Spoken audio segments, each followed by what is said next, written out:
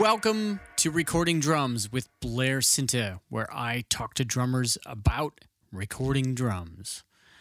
My conversations are centered around drummers who record from their home studios or their project spaces, and not only play drums, but engineer also. Today, my conversation is with the legendary Curt Bisquera. If you're unaware of Curt, you're going to learn a lot. Curt has recorded with Seal, John Fogerty, Bonnie Raitt, Elton John, Mick Jagger, Boz Scaggs, Nelly Furtado, Ronan Keating, and the list goes on. Curt is a legend. He has some direct lineage to Jeff Porcaro. Curt gives us a few stories and insights into that world. Curt was recording major records back in the 90s when the recording business was still, what it used to be. And Curt is very unique because he has transitioned with the times to recording at his home. He tells us about that, and then some unique ways he's figured out how to record in an even more modern setting with his drum cat. So prepare to learn a lot. I know I learned a lot. It was awesome to talk to Curt specifically about this stuff. I've hung out with Curt a bunch around town. He's a really special dude, and you're going to get a lot out of this.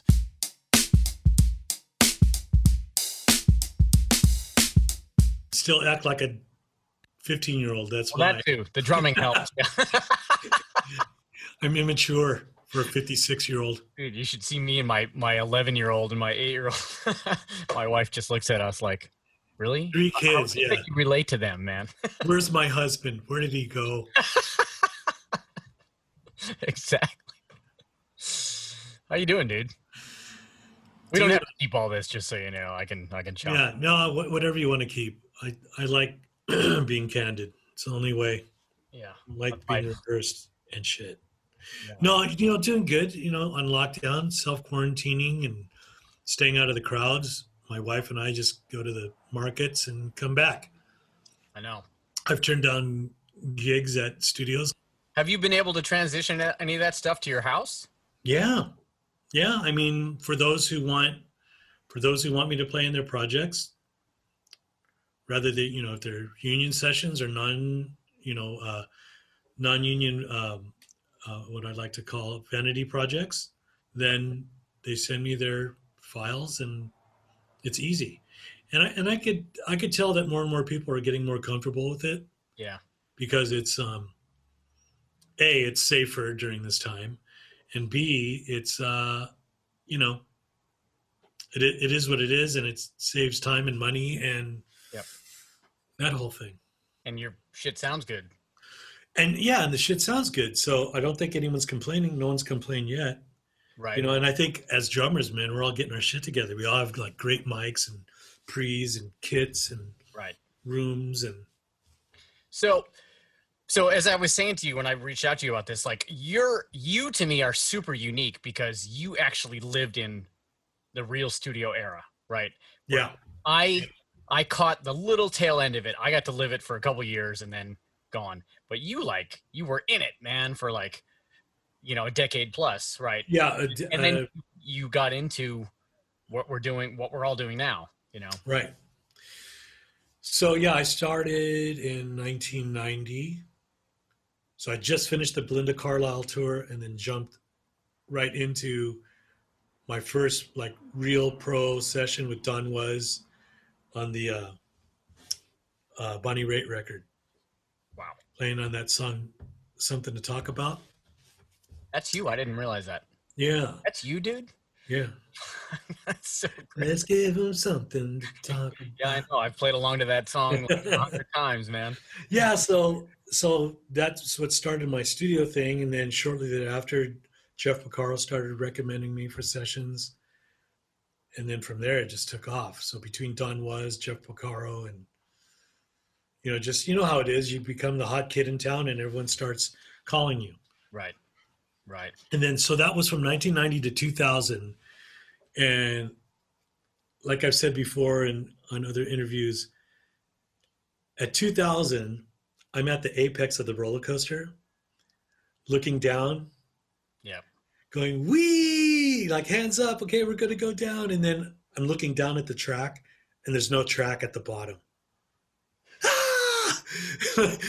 2001, 2002, studios are closing. Right. Record labels are folding. 2004, 5, and just keeps going and going and going and going. And so during that decade of 2000 to 2010, I'm thinking, there's going to be a renaissance. The studios are going to open up. They're going to pump in more cake into the scene, into the industry. And every day and every moment that I said that, more and more studios are closing. More and more people are getting out of the business and just moving away and retiring. And, Right. and I'm talking about, producers and songwriters and people that I worked with through the years. And rightfully so, they made their money, they made their mark, and they got out on top. Mm-hmm.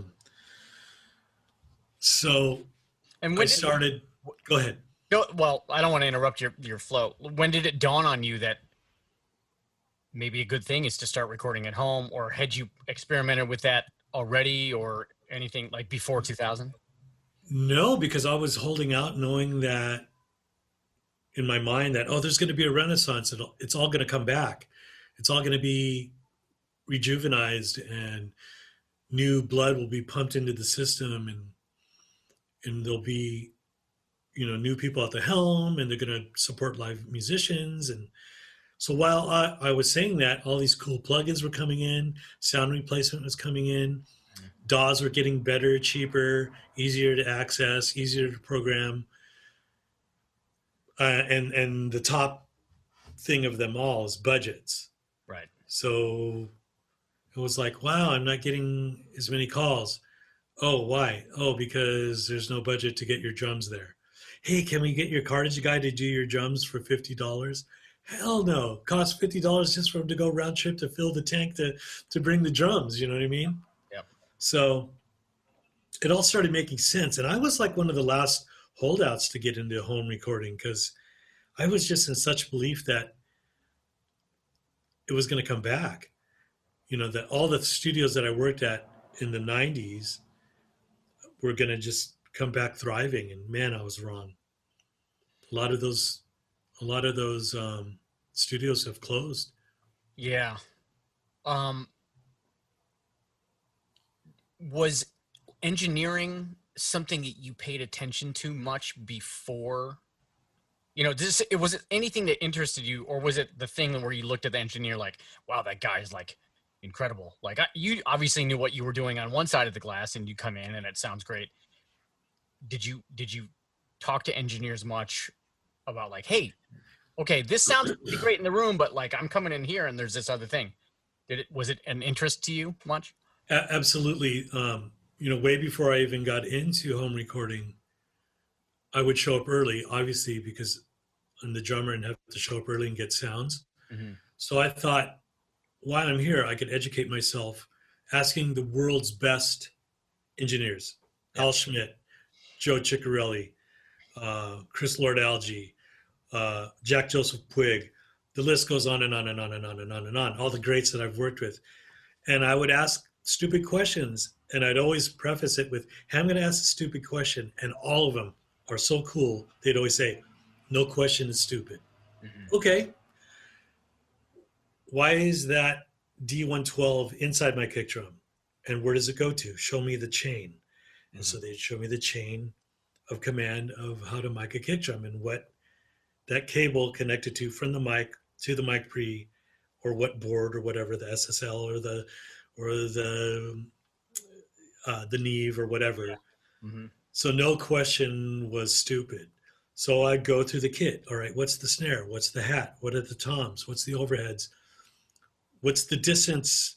Why are you miking my kit even overhead? Mm-hmm. Or with Al Schmidt, it was, why is it opposite? Why, and so I would get different answers from different guys, and I would formulate in my head like, okay, well, that makes sense. That makes sense. Why do you flip the phase on a bottom microphone on the snare drum versus the top? Why?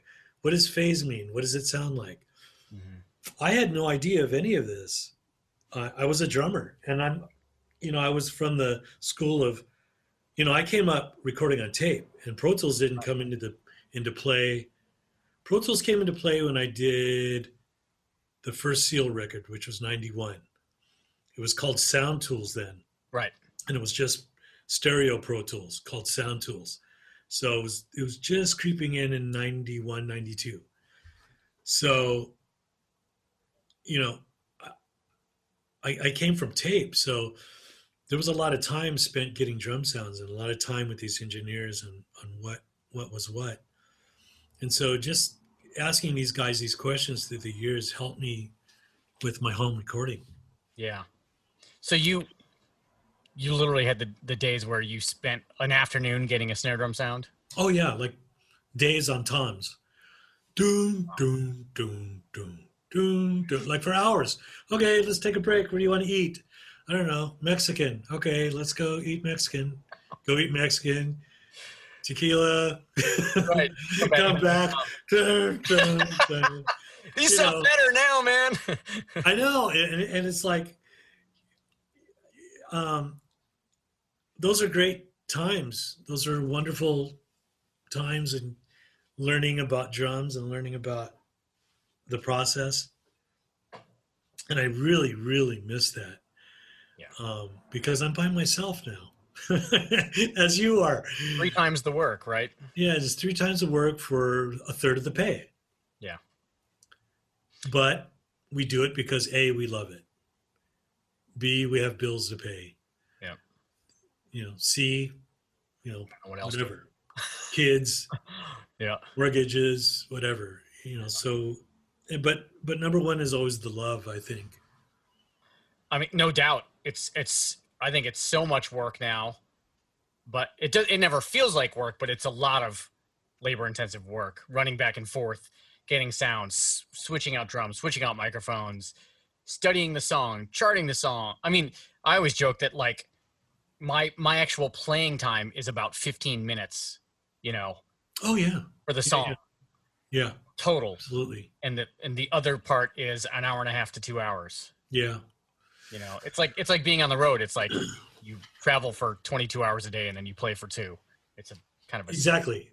My dear friend Mark St. Louis, who's a tour manager, production manager, who's been doing it forever, he says it's the other 22 hours of the day when you're on the road.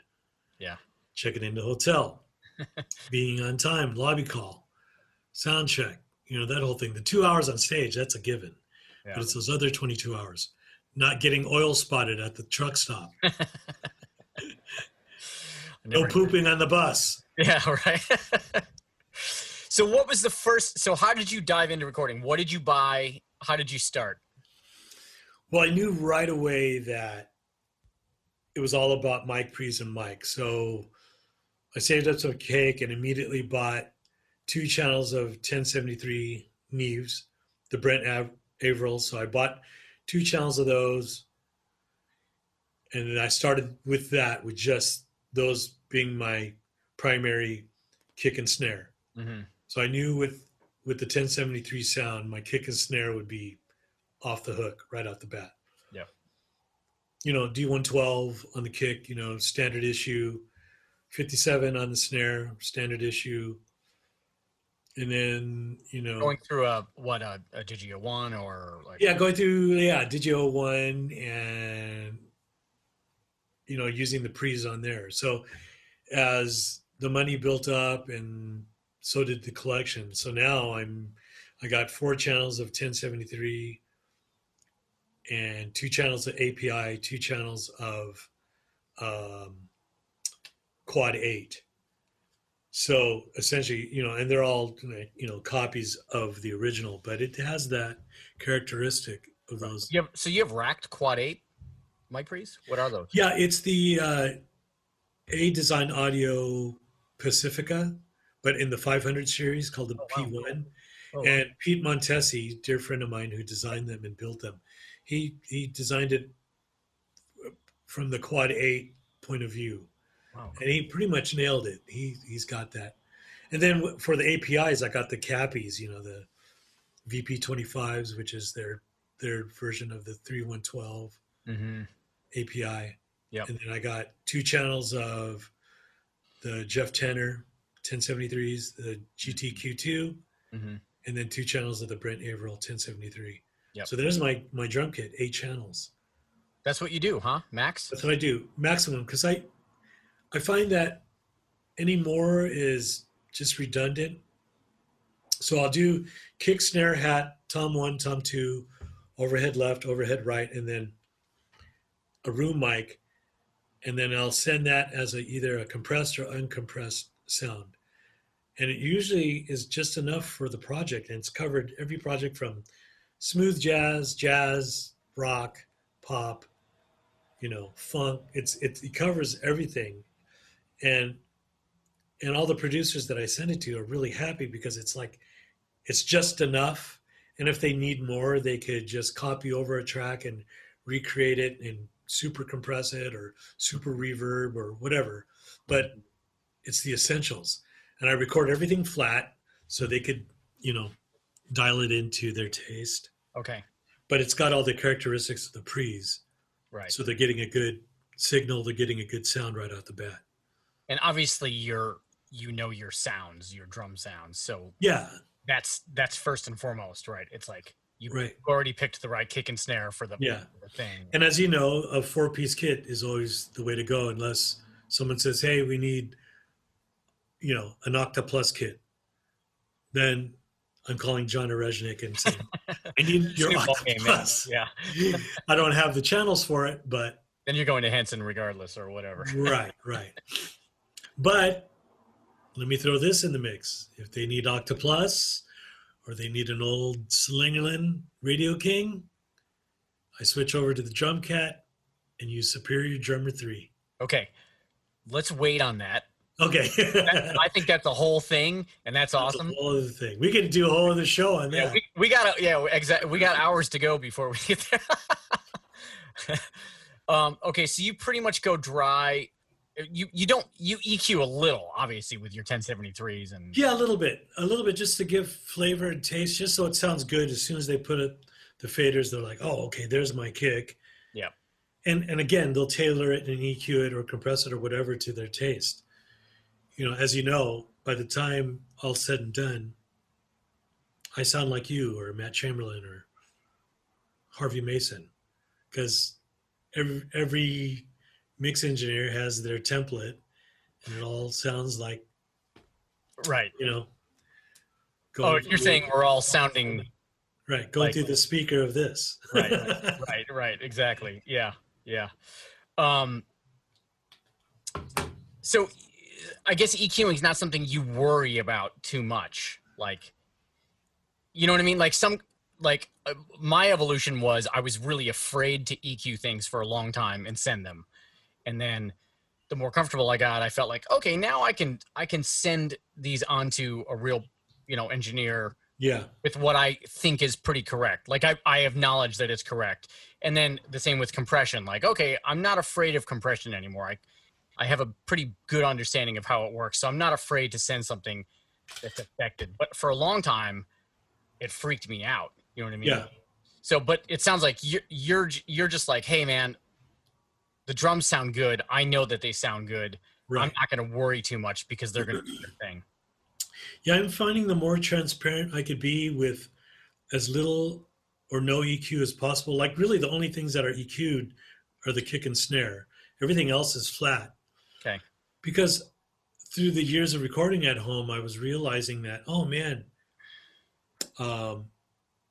they mixed the drums differently than I recorded them. So differently that if I EQ'd them, it would have ruined it for them. They would have to deconstruct what I already did or what I already ruined for them to make it right for their project. So I realized if they get the raw data sound of my drums, with of course the kick and snare sounding proper, then they could go anywhere they want. They could put in any slate plug-in, any whatever, mix of the masters of the mix or whatever. Mix with the masters, they could put in any template they want. Masters of the universe. Masters of the universe, and do whatever they want, and it's going to sound right. Do you think that has anything to do with the people that you work for a lot? Because I was literally just listening to a Don Was interview, and he was talking about Al Schmidt and how Al Schmidt obviously comes from super old school mixes with the mics, like mic placement. That's a lot of his EQ, and that's a different art form than a lot of us use now. Yeah, because we're so you're working a lot for cats like that. I work for both the old school dudes and the new school dudes, and again that reverts back to just sending them a good drum sound so they could tweak it accordingly. Yeah. The old school guys will EQ and do levels. The new school guys will put on their gang of plugins on it. Right. So getting back to the miking thing with Al, he showed me it was Al Schmidt, Chubba,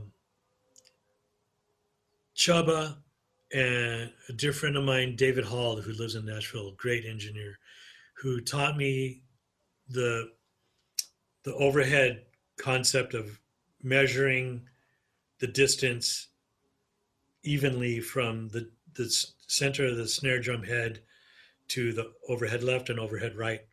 Right. Because it's the quickest transient.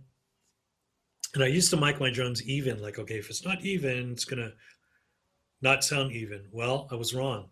I would find out that I was having phasing issues, and that was because of the distance measured from the snare drum. Right. So the rule of thumb is 3 drumsticks. The average drumstick is 16 inches.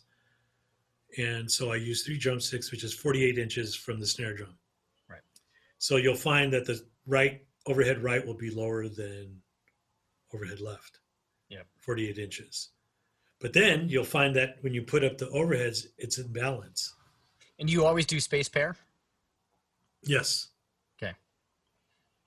Only because it gets a good overall, like if you just put up the kick drum mic and your overhead, that should be your drum sound.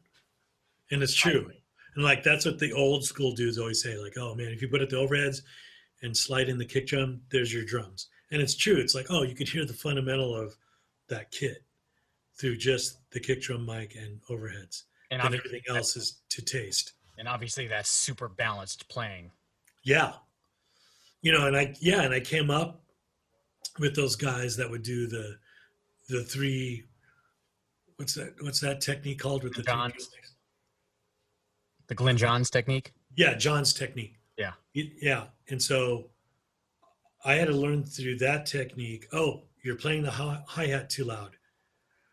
Back off on the snare and put more on the hi-hat. Yeah. So learning with those old school cats, that taught me balance of kit playing for recording. Did you work with Glenn Johns ever? I think he mixed something that I played on early on in my recording career, but I never worked with him directly. Okay. Yeah. I mean, I've only heard stories, I think mainly from Jeremy Stacy, where, like, hey, like, well, I shouldn't say it was Jeremy because it may have been someone else, but like, hey, this, drummer says, hey, this snare sounds a little funny. And he goes, so change it. You know what I mean? Yeah. Because it's his miking technique and it's about you. It's not about what he's doing. Yeah. But I like, this is ready to go. You make it sound like how it's supposed to sound. Right. Yeah. Right.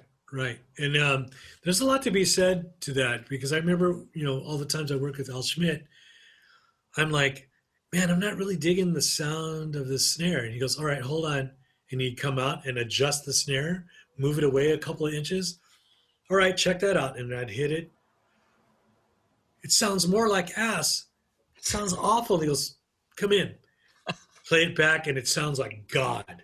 Right. So it's not necessarily, it's like a give and take of like where you're sitting behind the kit versus what they're hearing in the control room. Where it sits in the mix. Yeah, where it sits in the mix. And again, it goes back to the kind of music that you're recording for, what they're hearing on the other side of the glass, and what we're hearing as drummers, what we're used to hearing. Like, we're always used to hearing the immediate drum sound sitting behind it, which always sounds awesome because we're drummers. Yep. It's like, oh, this sounds awesome. but in there it could sound like complete ass. Right. And I learned through our dear friend Chris Hewer, one tweak of a lug could mean the world. Yeah. It's like we need to sound more like a Tama Brawl brass, but all I have is a 6.5 Craviato. Okay, hold on. Done. Awesome. I think one of the biggest learning curves for me was not playing rim shots or having the technique to not play rim shots, because how different that sounds on the other side of the glass. Yeah. And when you're sitting above it, you're like, what do you mean? This sounds awesome. Yeah, and it sounds like ass in the glass, on the other side of the glass. Yeah, and that's, just, for me, because I've been doing this since 90, is learning that technique through the older cats. Don't play rim shot, play in the middle of the drum. Use the butt end stick. No, too thick. Go back to the tip. Play 2 inches back from the center of the head. So it was all like technique coming from me being able to execute it, and their technique of hearing it. So it was like a marriage, if you will, like the engineer and the drummer really hearing ultimately what needed to be recorded, and can the drummer consistently deliver that performance hitting in that same spot. Yep. Okay, I have two follow-up questions based on that. Go. The first thing I'll go to is, well, maybe it's not even a question. It's unfortunate that we don't have that camaraderie now. That's what I'm missing here. Like, I feel pretty competent.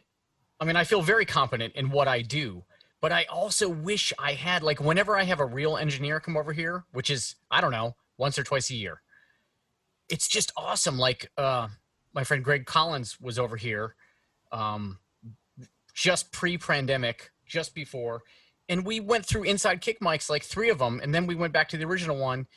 And for me, that was awesome, because he was coming out here, he's listening on Manus 10s, he doesn't know my room. Right. And I was like, dude, what are you listening for? Because I hear the difference, but I want to know why. Like, what is the thing that's the difference between the M88 and the ATM 125? Because they both sound good, but what's the thing that you're looking for? And that's the thing, that the question you don't get to ask from the more knowledgeable person with what we do, Right. Yeah. So anyway, it's not really a follow-up question unless you have something to add on to that. Well, again, what he's digging on the sound could be amazing for whatever project that you're doing with that engineer. Mm-hmm. But 9 times out of 10, you're by yourself, right? And someone sends you files. Yeah. You need to send them something that's going to work in the end. Right. Like, if it were up to me, I would constantly send John Bonham sounds. Because we dig that, right? We're drummers, like, oh my God, it's massive. But massive isn't always, as a matter of fact, massive is never good. Right. It seems like, unless not it's these a massive days. song. Yeah, and not these days. So it's like, we want the towels, we want the, I call it the shit kit. We want the shit kit sound. All right, so let me get all the paper towels. Let me get the blankets. Let me get all the shitty, crappy, put newspaper inside the drums. That whole rigmarole, which is the style now. Right. I'm starting to see more and more dudes doing the one single-headed tom thing. That's coming back. Yeah. So it's all recyclical. It all will come back. The 80s, that gated thing, that's going to come back. Yeah. It's all going to come back. So as of now, my whole concept is just send the kit that you have sounding as good as possible, and then they could deal with it from there. Unless they specifically say, you know what, I need a deader sound. Then you go for a deader sound. But just give them the sound that they could work with later as they mix. So I have this kind of opinion, and you're like one of the perfect guys to tell me if I'm wrong. I feel like guys from the 80s, Porcaro, Vinny, Gadd, any number of classic dudes, a million that I'm leaving out.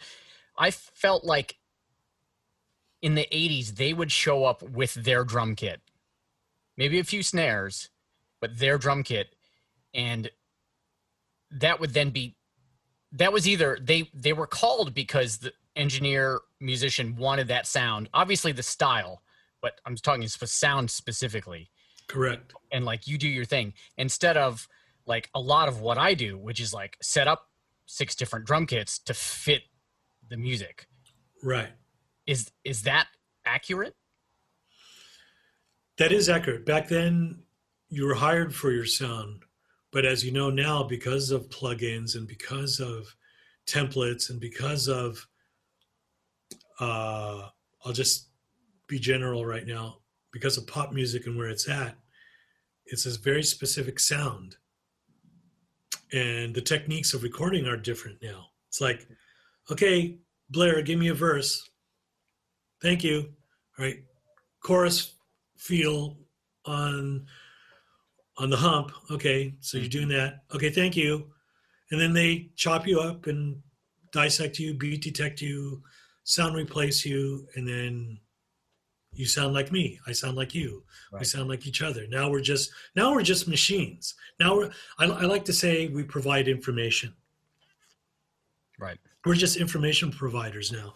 Back when the 80s was happening, you could go, oh my God, that's Gad, that's Steve Jordan, that's Vinny, that's Porcaro, that's Carlos Vega. You could go and hear their sound and go, fuck, that's Russ Kunkel. That is a full-on West Coast sound. That's Kunkel. Mm-hmm. Where he put the snare, where it was just super fat and lazy fills. It's like, okay, that's Kunkel. That's his sound. Then you go to Jeff, or then you go to the East Coast. And it's like, oh man, there's the Murata brothers. There's Rick. There's Jerry. You could hear the difference because the way they tune their drums, the way they play. And it's like, now it's all generic. Right. Again, because of plugins, because of templates, because of budgets. Boils down to the budget. First and foremost, yeah. We need it now. Blair, I got 5 songs, $50 and a burrito certificate to, and it's like, okay, I'll do it. Yeah. I'm hungry. I need $50. And it's like, that's where it's at. It's like, that was unheard of in the 80s and the 90s. Like, F you, man. If I don't get double scale, call somebody else. But now the game has changed. It's sadly, who's the cheapest, who's the fastest. It's not, I want Blair because of his feel and his sound. Right. And I want to pay him triple scale because he's worth it. Because I value his input. I value his drumming. He's one of my favorite drummers. Right. That doesn't exist anymore. It's like, who's available? Get him. How much? No, too expensive. It's a drag. It's a drag. But I hope that changes. I hope people realize how great we all are. And I'm not saying that from ego. I'm saying that from, we all have something different to offer, I mean, I think I think it's a very small percentage, but I think there is a percentage where that is valued. And hopefully we're going to come out of, this time period where maybe there's a shift, and it'll never be the same, but there'll be a shift where the musicianship and the style is appreciated again. Yeah. Because it is still there. I was asked recently by like an engineer I respect, and he was like, man, this was like in April. So we were on full lockdown. He was just, do what you do in your room. And that's very rare. And, this was like, I recorded 2 drum kits, different chorus and verse. And then I put my Nord pad in there, and like, I went bananas, man. Cause I was like, this is a great opportunity. You know what I mean? So it is there, but we really need the artists to want that, not just engineers. And again, the way records used to be tracked is so different from now. Like now it's either like we're the afterthought or the opposite. All right, play me a groove, and we're going to write a song to it. Yeah. Now you have to know what I'm thinking about, what I'm going to write about. So you have to make that happen. So we spend all day. All right, here's the verse, here's the chorus, here's the bridge, here's the outro, and it's like, so we're fishing constantly. Yeah. And more than ever, I noticed people don't know what they want, so we're giving them the freaking production. We're giving them the cornucopia of drums. Yeah. You know. Yeah, that's the one thing I find very interesting. I'm like, well, I should be named as a producer on here because I'm setting up the sonic basis of your song. Exactly. Yeah. Exactly. Yeah. And back in the day, they would think nothing of it. Oh man, Blair, that's a signature beat sound. You get co-write on this and a half a point. Mm-hmm. Done. Mm-hmm. Because there were budgets to do that. And the mindset was, we're here collectively making this project happen. So right. You're in. Yeah. Now it's like, this is all mine. Right. This is all mine. This is my baby. You're just playing drums on it. All right. Done. Yeah. Okay. So you started to, you saw the hill of the roller coaster in 2000, you resisted, and then you went in. And then at what point do you feel like you're like, wow, okay, now this is pretty serious. This is kind of my livelihood, like doing this, like surviving on my own. At what point do you really see that? What year like, or? Yeah, I mean, approximately. You know what I mean? You really feel like you became like, okay, the home recording thing is really like definitive. It's more than 50% of what I'm doing in studios. 2013 is when it started really coming into play, because by then a lot of labels have folded, and there were the big three, Vivendi, Sony, and whoever else. I think now it's just two, right? Vivendi and I don't even know. Vivendi, Universal, and Sony. I think that's the only two that are left, and I don't even think they're labels per se. They're just, I don't know what they are. Yeah. But yeah, it was around like 2013 where I started noticing like, oh man, this is where it's at. Right. And it's not going to go back. So I had to really take that into heavy consideration and divorce myself from the fact that studios are not going to come back. They'll be there. Right. I'll get the occasional session there, but for the jobbing drummer like myself, where I do sessions and touring, this is where it's at. And you've obviously mainly done records, but you do commercials, you do film stuff at home, whatever. Yeah. I'm finding though that films still are done in a proper studio, because, well, budget. Pre-pandemic, I don't know about now. Yeah, so 2013, I started noticing the change. I do commercials, movies, most of my work here at the house, though, is vanity projects. Right. People that love the Mick Jagger record or love what I did with Elton John or whatever. They're like, man, I got these songs that I wrote on piano that remind me so much of Elton John. Can you play on these 5 tracks for me? I'm writing a record for my wife who loves me and loves the way I sing. And that's where it's at now. It's not, and because of the lack of labels and because of the lack of, like, it's like the Wild West. It's like everyone's an artist now. Right. If you could sing and tap dance, everyone's an artist. Yeah. Yeah. If you could sing and tap dance and play a banjo, there's a record there. Right. I mean, in a good way, in a certain good way. Right. The gatekeeper part is the tough part, I think. Yeah, the gatekeeper part. Sure. And what do you mean by the gatekeeper part? Well, labels, like you had to have a certain amount of stage experience or a handful of great songs for someone to throw money behind it. Right. And now, you know, if you have $200, you can buy Logic or whatever, and you go. Right. In a certain way is really great. Well, I've been finding out the new gatekeepers are the rich aunts and uncles of these young artists. Right. That we all record drums for. That's it. I mean, yes, that's the monetary gatekeeper in that sense. Right. That's what I meant.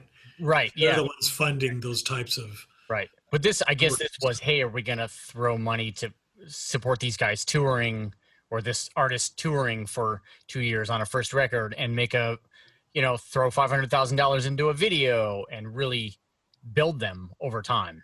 Right. You know, that's what I mean by that. Like, do we believe in this person to develop, as opposed to like, hey, we have money, let's go make a record and let's get Curt because we can. Yeah. Yeah, that whole thing is gone, I think, because, you know, as you know, now social media is the new marketing place. Right. So if you have really good music and you're savvy on the internet, you could do a lot of damage in a great way. Yeah, I will find that interesting enough, though, that the times that I actually get in a room, like leave here and get in a room with my favorite people and musicians, are on those projects. Yeah. Which is like, so you're like, okay, awesome. Like, yeah. I get to track with my friends for 2 or 3 days and do that. So you set up, we're still going to get to your awesome drum cat thing. You set up in your like main room, right? Which is pretty big. The foyer of my house. Yeah. So when you walk into the front doors, that's where I set up the drums. Only because, well, I should give some backstory. Okay. The house was owned before me by Jeff Picaro's sister, Jolene. Her son Chase used to play drums in our upstairs, which is our office. That was his bedroom. He played drums there. The late, great Joe P. used to come and have dinners here. Wow. God bless him. Mm-hmm. And they sold the house to the one and only Greg Bissonette. No way. Greg Bissonette lived in this lineage, man. That's crazy. Yeah, so you're buying my house next, bro. Right. I'm only selling to drummers, by the way. I'm telling the realtor I'm only selling to drummers. Right. So Greg lived in the house for 3 years. I found out through Peter Michael, Sheila E.'s brother. He's like, I saw him at a market out here in where I live, and he's like, man, what are you doing out here at Kirky B? I'm like, oh man, I'm looking for a house. He's like, oh, Greg Bissonette's selling his house. So I called Bissonette. I was like, dude, I heard you're selling your house. He's like, yeah, you got to check it out. It's got a drum room. My eyes got that big. Right. My wife and I drove out the next morning, drove out here, looked at it and said, we'll take it. Wow. And we were moving out from North Hollywood from a small condo to this house. And so I bought Greg Bissonette's house. And what did he track? He obviously tracked in there. Yeah, he did it in the garage. He built a drum room in the garage. Oh, okay. But I had to put my cars in the garage. That was more important to me. Your Rolls in your Lamborghini, right? Right, yeah. The model ones. The ones I have built in a bottle. Right. Yeah, so we tore the drum room down. It was actually just a drum room. It was like a practice room. It wasn't a proper room. Right, okay. So as we moved in and as we got moved in, all my engineer friends that would come over, the first thing they do, they walk in the house, oh man, Kirky B, nice house or whatever. And they do this. They walk in and go.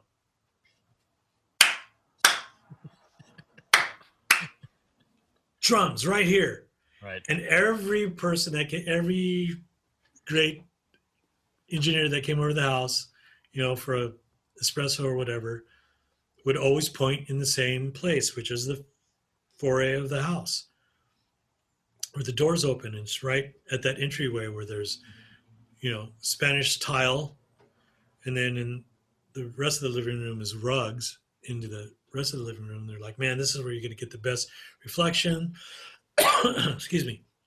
There's no standing waves. It's groovy. Drums go here.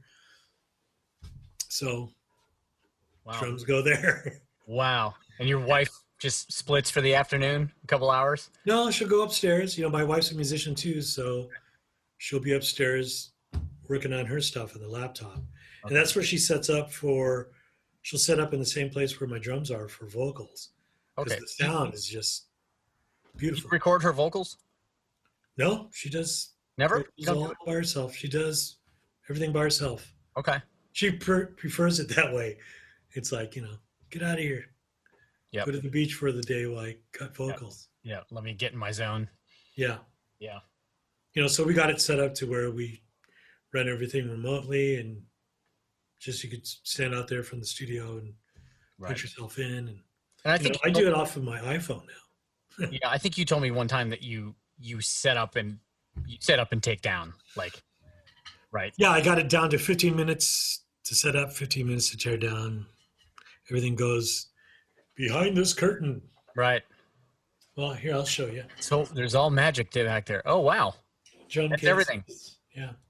Oh, wow. So everything fits within the bread rack.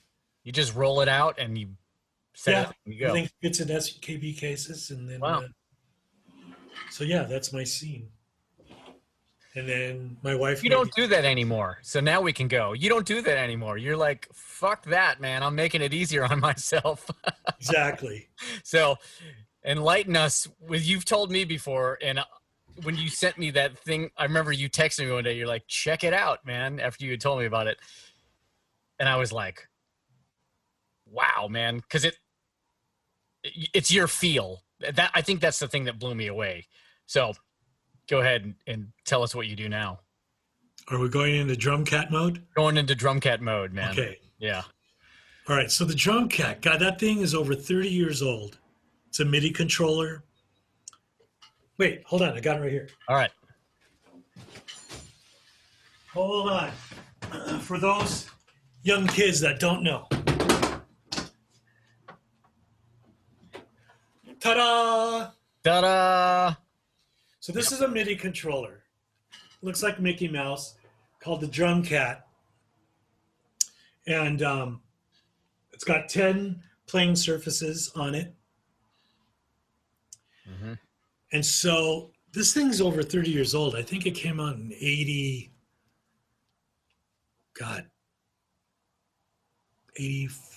86, something like that, 87. Okay. Anyway, long story short, I was one of the first, dozen guys to get one and start using it, just because at the time I lived in a small condo and I needed to play drums. And I thought, oh man, Drum Cat would be the perfect thing. The neighbors won't get mad. Mm-hmm.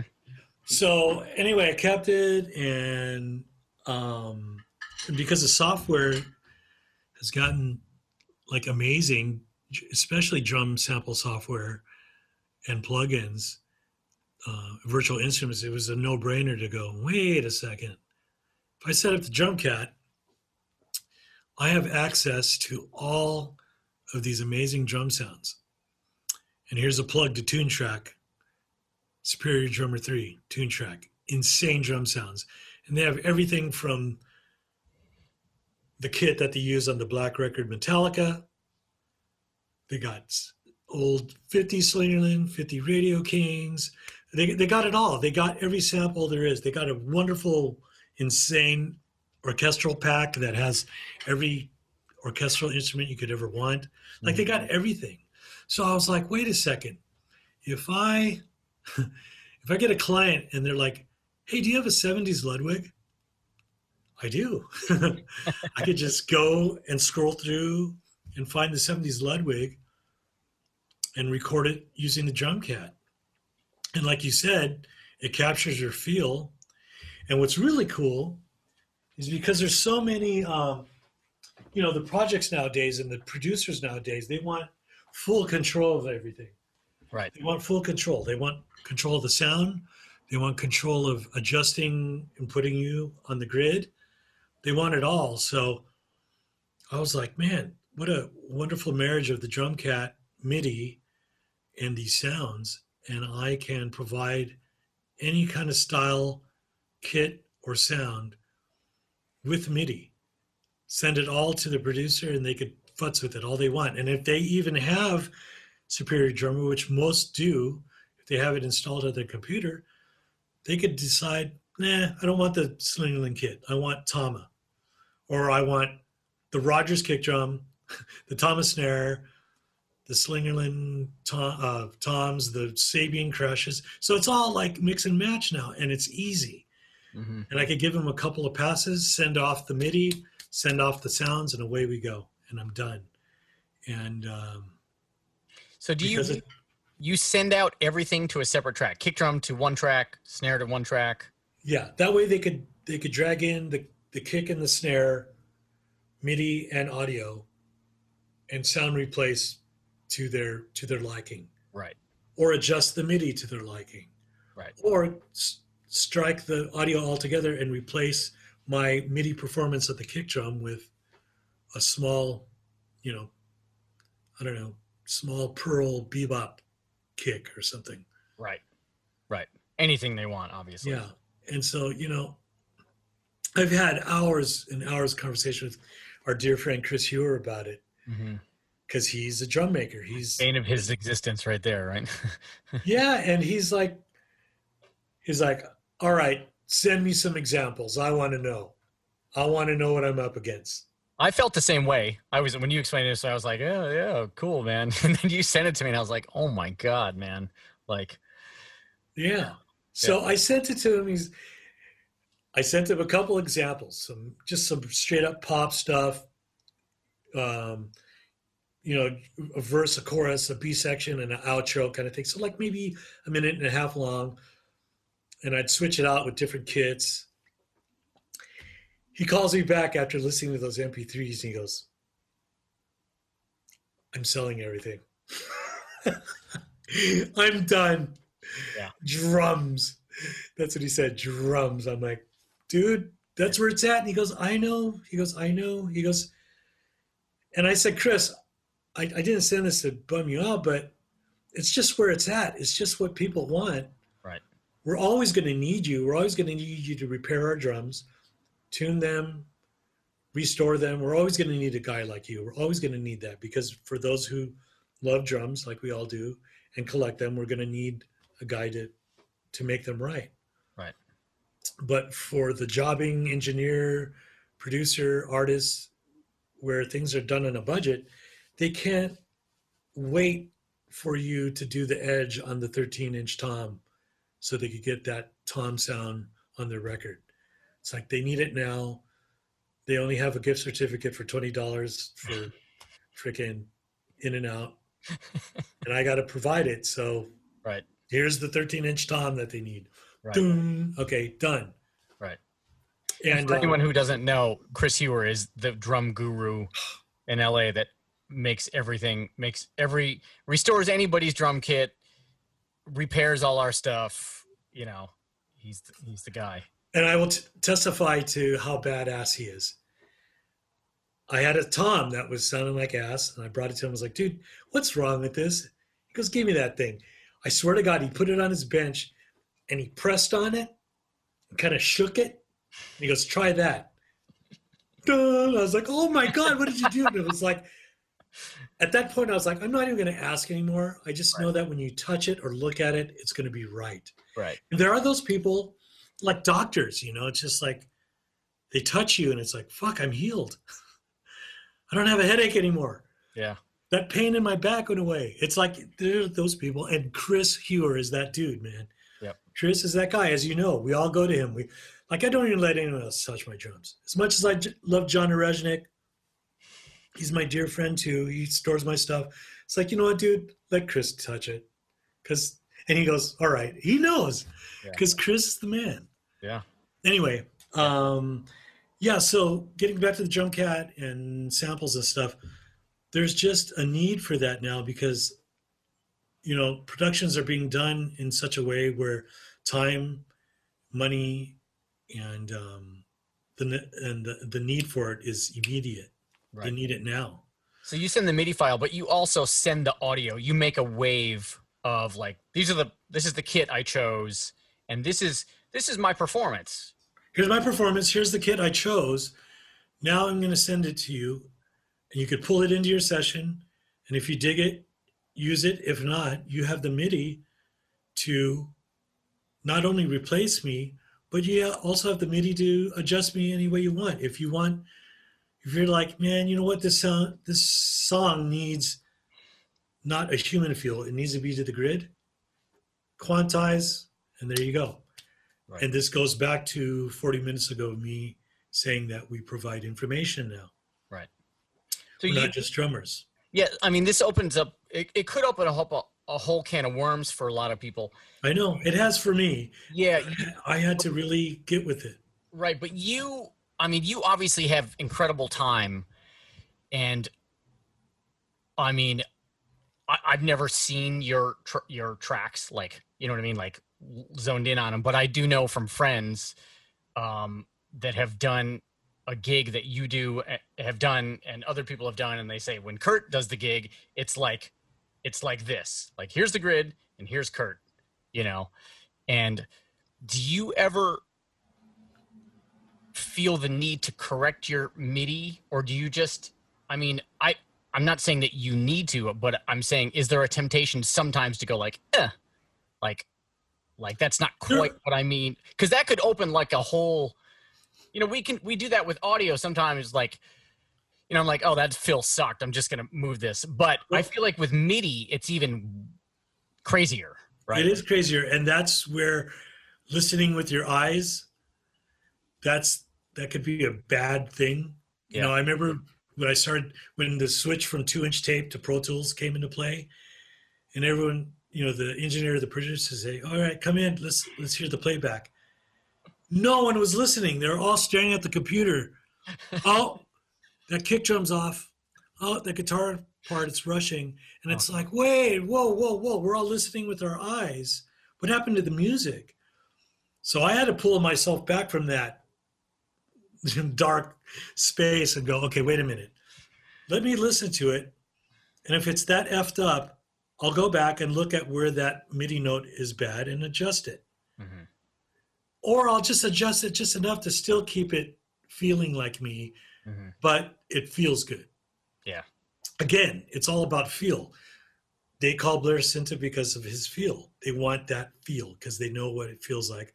Okay, if I call Blair and Adam Zimmern and Dave LaVita, and here's what it's going to feel like. Here's what it sounds like in my mind. I know when I call these three guys, this is the feel. Here's what it's going to sound like. Done, right? You know. Yeah. So you may move something a hair, but you're really not. You're not. How do I phrase it? It's got to be egregious for you to go in and move something. It has to be so effed up that it's like, okay, right. Let's keep it real. Right. And I'm sure that, I mean, I'm just guessing that rarely happens with you regardless, because of your playing is at a certain point where, you know. It rarely happens. And when it does happen, it's because playing on a pad, you know, it's not like a drum kit. And sometimes you get lost in the love of it, and you'll accidentally click a stick and then it bounces and it hits the other pad, or, you know, something weird like that, or, you know, the mouse will fall on it. Right. Do you actually practice the drum cat sometimes? No, because I've been using it for 30 plus years. So I've gotten so used to it, and I set it up like a drum kit. So yeah, I kind of know where everything is. Right. And people are like, man, how do you play that freaking thing? It's like, well, you know, like anything is, you know, I always think about piano players like Dr. John. Like, it must have been weird for him to play a synthesizer, right? Right. So maybe he made that transition, maybe not.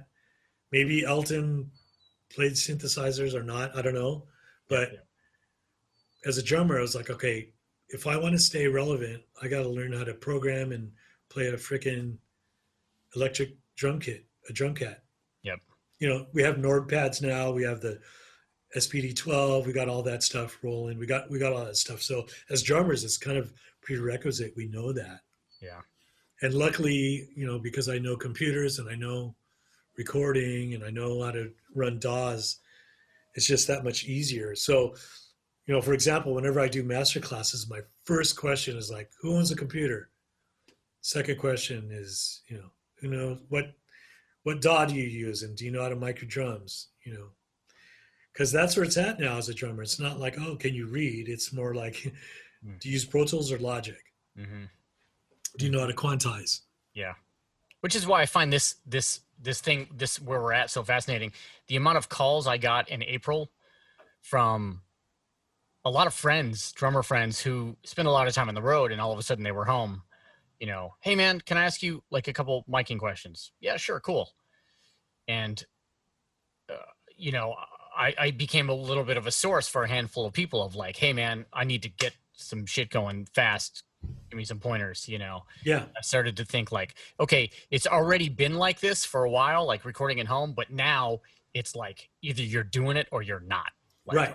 That's it. Yeah, you're either doing it or you're not. And if you're not doing it, then you're going to somewhere that there's somebody that has a facility to do so. Yeah. And that's you make it happen that way. Yeah. But again, going back 50 minutes ago when we first started talking, like just talking about, I was one of the last holdouts of recording at home. So I was finding I was missing a lot of work because I didn't have a home session. Okay. Yeah. So at that point I knew I had to get into it, Right. So for those drummers who don't have a recording rig, there's no time like the present to start. Yeah. Your hand was forced. My hand was forced because again, it was all about, there's a renaissance. It's going to happen. Right. I was wrong. I admit it. Yeah. Well, I mean, yeah. What do you say? Right. Exactly. What do you say? Yeah. It's a bummer. It's a bummer. I mean, I'm glad that I got like, I got 5 minutes in there. You know what I mean? Like, yeah, it's so funny. You younger set dudes who just came in, right, slipped through the door, or there's a drummer, Sean Horton, who I talk to a lot. Mm-hmm. He like never got to experience it, so he's constantly calling me, hey man, what was it like when you did this record or whatever? Like, who was there and how did it all go down? And it's just funny, man. It's like, I guess it would be like me asking, Benny Goodman or someone, hey, what was it like at the Cotton Club? Or I don't know, just some crazy question like that.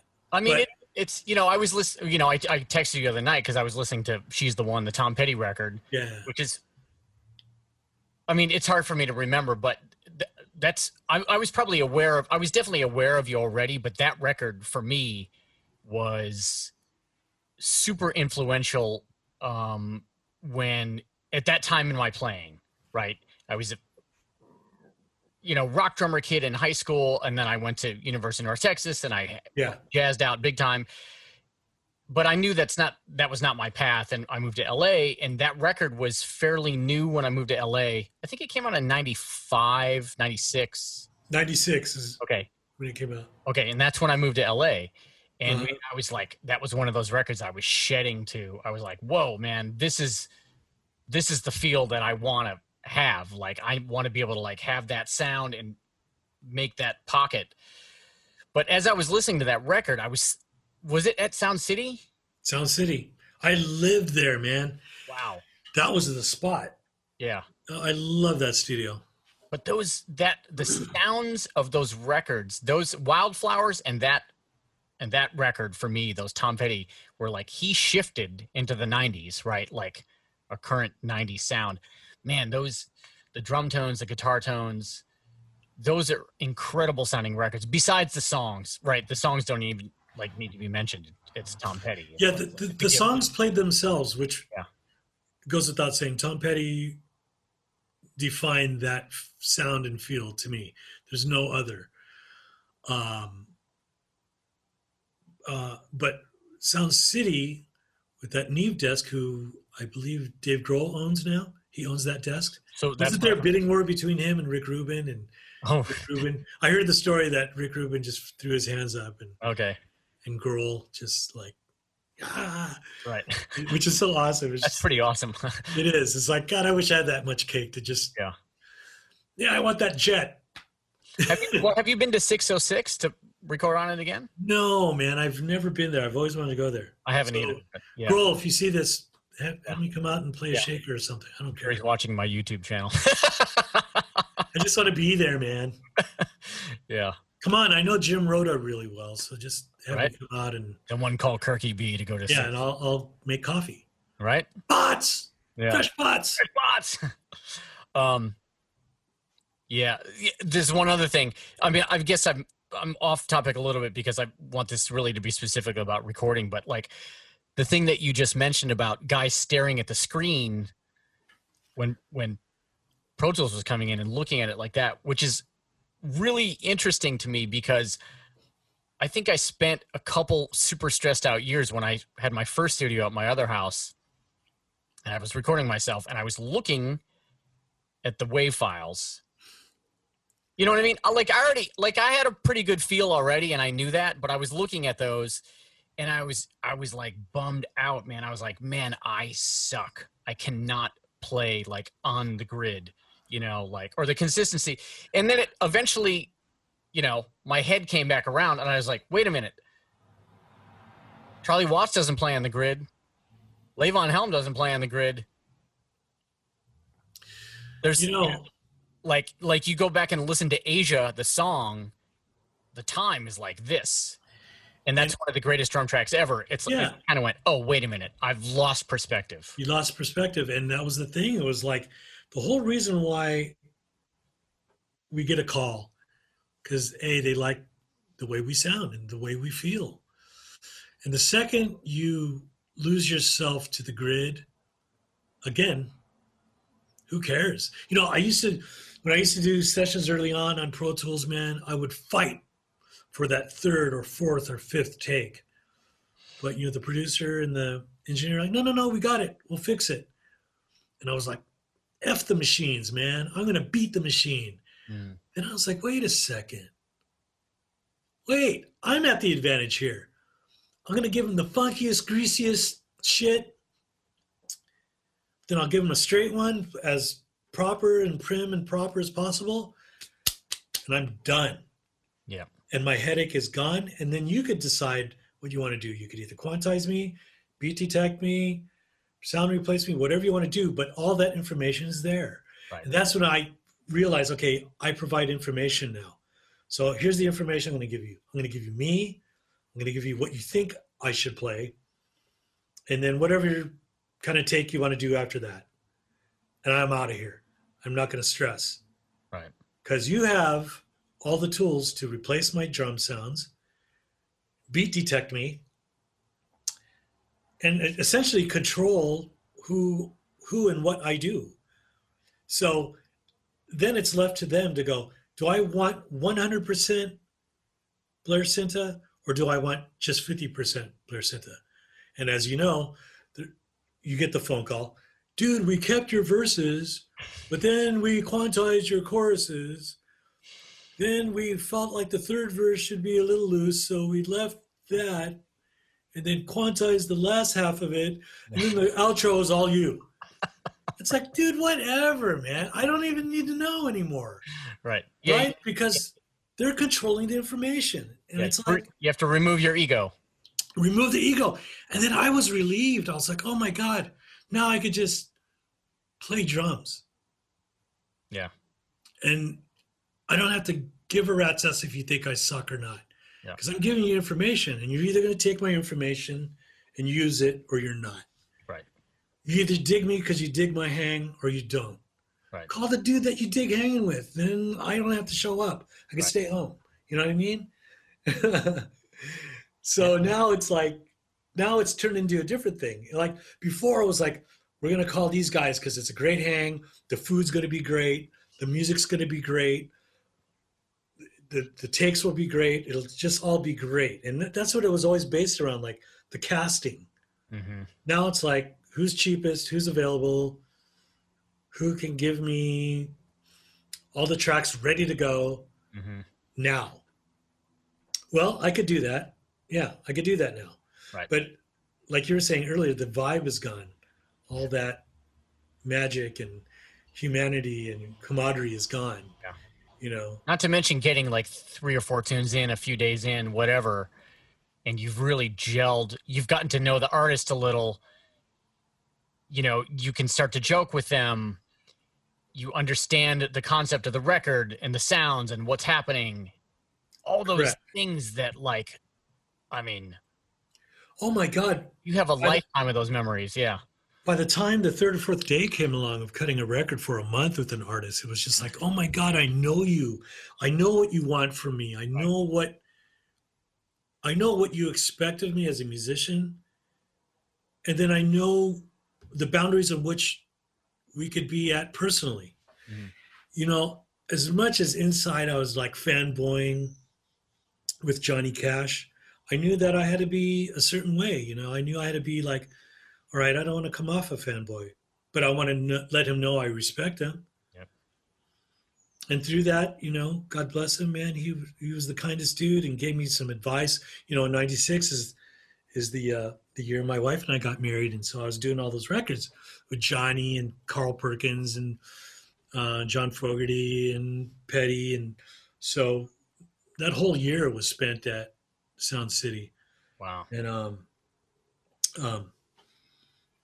you know, I got to know these dudes, and they're just really kind, and they shared some wonderful personal things with me. And you know, you just don't get that anymore. Right. It's like, you know, you get the text, "Hey, dude, got your number from so and so. Awesome. Can you do this? Okay, I just sent your burrito." Could it be Sharkies and not Paquito? Sharkies, yeah. I keep, there you go. Thank you, Sharkies. I kept thinking of Jerry Porter, Sharkies, right? Jerry, if you're watching this, I owe you a Sharkies.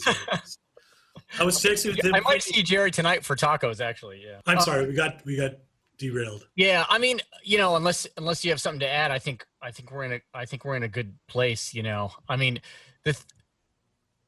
you know, I've already said this to you a couple of times. I think it's amazing that you came from where you did. You know, you're like one of the real deal cats, and you did transition. You know what I mean? I think that's really hard for a lot of people. And Yeah. the fact that you do it yourself, and you know, I Well, mean, it was not only really- once you transitioned to home thing, and then you went down this drum cat route, and you're making it work. I think it's, you know, you're surviving. I think it's awesome. Well, thank you, man. And you know, I was always of the mindset of I always want to be on top of technology. Like there's that infamous story of when the first Lynn drum came out, the LM1. I think Roger Lynn sent one to Jeff Porcaro, and Jeff opened it up and threw it in his pool. He didn't even plug it in. He threw it in his pool. And he said, I forgot who was there, but he said, this is the demise of drummers. Right.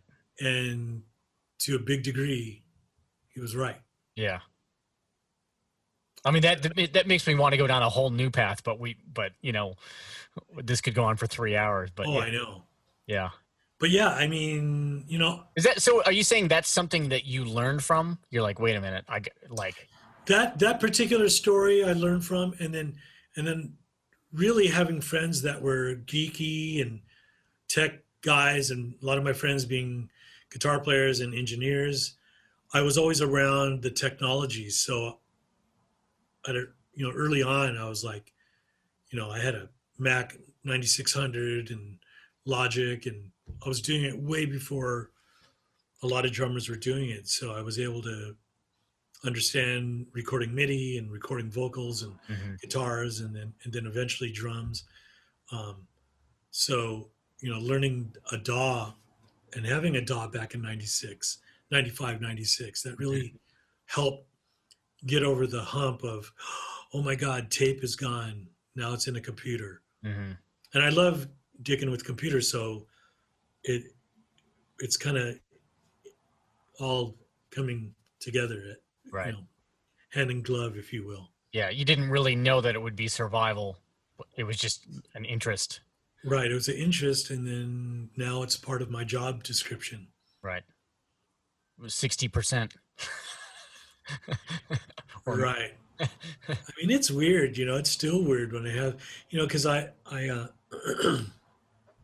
miss the days of just showing up and there was a world-class engineer and my job was just to create the drum track and make it feel good and, be playing with these world-class musicians all at the same time and taking a lunch break and ordering from some expensive restaurant, Yeah. with the budget, like whatever you want. You want porterhouse steaks, order a porterhouse steak. Okay. Can't play drums after, but Right. But that's okay. We'll be back tomorrow. yeah, exactly. Yeah. It'll take as long as it takes for you to make this record happen. Right. But ironically, with that, the musicianship level too had to be at its top level, because if you weren't delivering, then you weren't going to be there anyway. You know what I mean? Yeah. So there was a vibe and a relaxation of that, but that wasn't taken away from, the level was probably. I mean, I hate to generalize like that, but like you had to be on top of your shit to be in that room. You had to be on top of your shit to be in that room, and because so much information is coming at you so fast and just at lightning speed, you had to obviously be able to read, adapt, just because the situation would change constantly. Mm. You find out, it's in the wrong key. The artist says it's too high. So the musicians have to transpose on the spot. Mm-hmm. And usually when they do that, they would go, now would be a good time to swap out the drums. Yeah. Can you grab that Gretsch kit or get that DW kit out or the Rogers kit or whatever? So not only a bunch of different kits and snare drums and cymbals, you had to just be able to adapt to the situation and not get tied into one thing. Yeah. Now it's just, what do you have? Oh, I got a shit kit with towels on it. Perfect. All right, I need 10 songs. Can you finish them by 5 tonight? Yeah. Yep, knock it out. Yeah. Okay, here's $250 and Sharky's burrito gift certificate. Done. Yeah. Yeah. In our case, also the tempo thing, right? It's like 1 or 2 BPM difference. And when and with the drum cat, that will, it's solved. Yeah. But like, I remember working on that, thinking like, way back in my really early Green days, like, we're going to change the song by 2 BPM. Okay, whatever. And then you go, oh, wait a minute. I need to make that transition and make it feel good immediately, because I get now that the lyric is not fitting. Right. Right. And those little things. Tempo and fills. Fills are always the thing, because it's like, as drummers, we always want to do this awesome fill into the chorus, but 9 times out of 10 steps on the lyric. Yep. And that's what got me into, I think that's why I always got called to play behind singers, because I understood what it took to play behind a singer. Mm-hmm. And essentially it just meant staying out of the way. Yep. Sometimes all it needed was a pat boon crash into it, or maybe just a pat or a boon or nothing, just a crash into the chorus for them to. Debbie Boone stays home, right? Debbie Boone stays home. Yeah. I just posted up on my website a picture of me and Debbie Boone. Really? Yeah. Wow. And I told her the story. I was like, look, you're infamous for drum fills. You know that, right? She's like, yeah, I found out about that. I forgot what drummer friend of hers told her, but yeah, my dad and me are famous drum fills. Is there an actual origin to that story, do you think? Or do you think that's just... I think it's like, I don't know, man. I think... Was there some dictation happening there at some point? Or you think it just became a thing? Like somebody was... I think it just became a thing, and then someone probably did a session with Debbie Boone or Pat and said, hey, by the way, did you know on this date... Yeah. At this studio, we coined this the Pat Boone, Debbie Boone fill. That could take months of research, man. Find out. And there's somebody that knows the answer to that. So Yeah. Comment below. And you probably know them. The answer. Yeah, right. Yeah. Well, man, thank you. This is like, I really feel like I could ask you questions for like 3 more hours. I know this could go on and on and on. Yeah. But we'll do another time, anytime. Yeah, man. But and some of these, yeah. I feel like we could talk about Porcaro for like 4 hours because you have so much of, knowledge about him. And man, in honor of Joe P, I busted out his book and started. Wow. This is such a great book, by the way. This is his first book, and it's just, man, it covers a lot of cool shit in there. So yeah. After he passed, I was like, man, let me bust out his book and check it out. Were you? You know what? I'll stop everything. I won't put this up. Did you speak with the family or him anytime recently? I got to see him on his 90th birthday, and then 2 months after he passed away. Well, Curt, man, thanks for doing this. This is awesome. Oh man, thank you, Blair. Anytime, and hope I was able to shed a little bit of light on something. A lot of light for me. That's one of the awesome things about this. Like, you're the third person I've spoken to, and every time there's like something different that somebody does in their own room that makes you go like, I'm gonna try that. The miking thing, or the drum cat thing, or the file delivery, or who fucking knows. Yeah. Well, dude, this was a pleasure as always. Yeah. When this pandemic stops, we'll definitely go get a burrito together. Yeah. Angel City, burritos, whatever. That's the plan. All right, Curt. Thanks, dude. All right, dude. Yeah. See ya. Man. Bye. Bye.